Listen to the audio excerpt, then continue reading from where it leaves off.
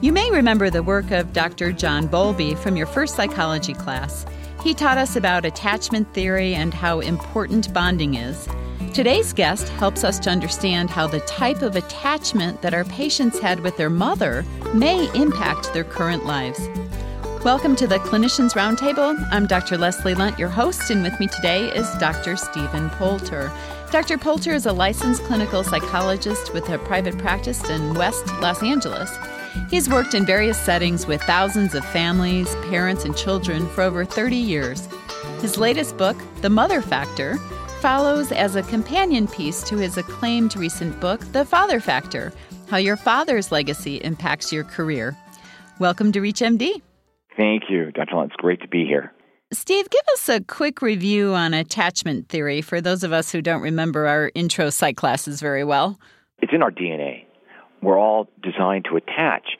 And those early attachment styles start to set the tempo between us and, generally speaking, with our primary caretaker, which would be our mothers, and how that attachment lends itself to our emotional disposition and the way we go into our adult life, the way we attach to people, form connections and relationships, and ultimately intimate relationships. So that's really kind of the thumbnail. And Bowlby's idea was we all are designed to attach. And if we don't attach, that's as problematic as our attachment is. Either way, we either attach or we don't, but something has to happen. Now, in your book, The Mother Factor, you describe 4 different types of attachment or nurturing that people have with their mothers. So let's run through them. What's number 1? The first one, many times, is the avoidant. In the book, I forget the exact order, but it's the avoidant, depressed, and non-emotional. And then the last one's where we all want to be, is the secure attachment. Okay, so tell us about the avoidant. The avoidant attachment tends to be more along the lines of, it avoids strong expression of emotion, expression of feelings, thoughts. It tends to avoid any type of conflict or strong connection. It's a very kind of a flat line.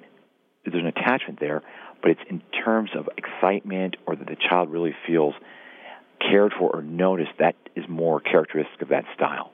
It's avoidant of anything strong. How might we see this in our patients? Many times you'll see it with people who kind of a flat affect, very flat affect that they're going through life, lights are on, but there's not much action in them, not much response. They tend not to be very responsive to life or relationships or people or events. They're there, but they're not really responsive. So might we see that in our interaction with the patients, that they would treat us perhaps the same way? Oh, absolutely. For instance, something that you might have some information for a patient that most people would consider to be very serious and would be upset. This person will look at you as if you just told them, you're going to have this for lunch on Friday. It's a very flat affect. They're not depressed, avoidant, which means really they don't respond, but they really don't interact with the information or much with relationships. Is that the same thing as denial? No. They hear it. They're not in denial, but they don't respond appropriately, like you would expect. Okay, so it's a reaction. The reaction. And this is a person that could do the same job for 40 years and not really get bored. You want how do they do that? They're very dutiful. They do make connections, but their connections are absent any strong energy either way. Any advice on how to deal with these kind of patients? I think asking information with people like that, because the mother factor is about the legacy, about people's emotional legacy, how they interact with life.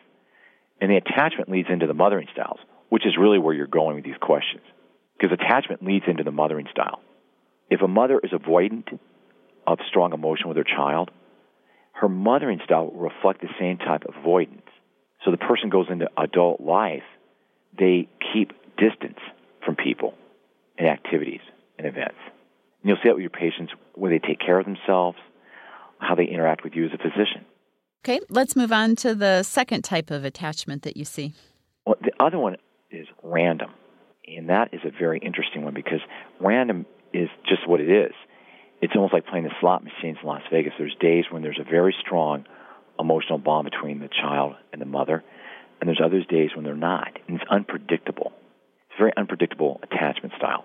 The child can bring home, for instance, in third grade, a blue ribbon for being the student of the year, and the mother may be very excited, and then may do the same next year or the next day do something, and there's no response.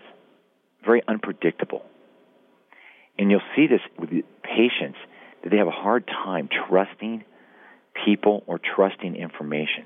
They don't really believe what they hear. And that's part of the mothering style they grew up with, and that goes back to their attachment. Okay, well, that sounds like that might be a challenge for us clinically. How do they react often to their physicians? Well, I think many times it's almost like sometimes you're getting two different people. I mean, sometimes being very engaging, and the next time you see them, they're not engaging. It's unpredictable. You're not quite sure what they're doing or not doing. The information, very random. And there's no rhyme or reason for it particularly. They can't sustain a long-term, strong emotional connection. That's more what they don't do. Any advice on how we can best help these kind of patients in our practice? What I'm imagining is, especially those of us that practice in a group setting, that the patient may act one way towards one provider and another way towards another provider in the practice, and maybe get kind of a bad reputation as being difficult. And really what it is that they do make connections. They're not schizophrenic. They do connect, but the connection is really unpredictable. It is a random connection. And these are people that they kind of keep their emotional distance, where the avoidant person just avoids strong connection, clearly. These people will sometimes engage you, other times they won't. And what happens as the doctor, you feel like there's something you're doing that's causing it. It's really not. This is the way they operate in the world, and they have all along. So is our job just to be ultra consistent with these people? Absolutely. And to realize that many times their response has nothing to do with you, but it's the way they react to strong emotional connections, or they don't want to connect. Other times they may want to. They may be very interested in what you have to say to them, and you're really excited. Other times you're sharing things with them, talking with them, and you can't get anything out of them. If you're just joining our discussion, you're listening to ReachMD XM157, the channel for medical professionals. I'm Dr. Leslie Lunch, your host, and with me today is Dr. Stephen Poulter. We are discussing his book, The Mother Factor, How Your Mother's Emotional Legacy Impacts Your Life. And as a review, we've talked about the avoidant and the random types of attachment that people have with their mothers. What's number 3? Number 3, Bowlby calls it the depressed. The depressed style of attachment is what it sounds like. It's a very low energy attachment. There's not much energy between the mother and the child. And many times this will produce a depressed personality. And how's that different from avoidant? Because avoidant, they may not be depressed. They just won't go near it. They may have a lot of energy, but any strong expression or gesture, they just avoid them. Outside of that, you would never know they're avoidant. They're great peripheral patients, clients, but a depressed attachment style, you will find many times they just have much energy for life. And they may be overutilizing their benefits because they're somaticizing or not, because they just don't have the energy. They just don't have a lot of energy for relationships or for their own life, for that matter. How can we best treat these patients? I think with a depressed attachment style is many times therapy, different vignettes that will help them to engage with people will raise their level of connection and enhance their energy for emotional bonds and connections. You'll find many times these people tend to be isolated socially, relationally, and in their careers. That's just the way they operate. Okay, let's move on to the healthy style. Which is that? Secure. This is a patient who will come in and light up the room, not that they have to be an actor or anything, but they can make connections, form relationships, and they're able to maintain and tolerate strong emotion between you as a patient and a doctor. They are very good at interacting. And you probably won't see a lot of these people in your waiting rooms because they tend to be healthier because just their whole outlook is healthier. They have a much healthier mental outlook, which influences how their physical operates. And people can move toward a secure attachment. Because your attachment style is a particular way, or dealing with patients that way, doesn't mean they can't, through deliberate actions, really kind of evolve and change their way they relate to people. And how might they do that? Well, that's the second part here about the mother factor, changing your legacy First is recognizing the legacy you have, and then through deliberate steps, such as insight and understanding, and your style of mothering, which we can go into, how each style of mothering has a strength and also some problems with it, and how you can work to create and enhance the strong qualities of each mothering style that you had. So if we suspect that our patients have dysfunctional, overused word, but I think it applies here, dysfunctional attachment with their mother, what should we do? How can we ease into this? I'm thinking about a primary care doc or a specialist, a non-psychiatrist who may not have much time to get into all of this. How can they help these patients? I don't know if it's so much help them. I think it's better to understand them because of time restrictions. I think understanding them will help you deliver the information or the treatment plan or what needs to be done for them and their health.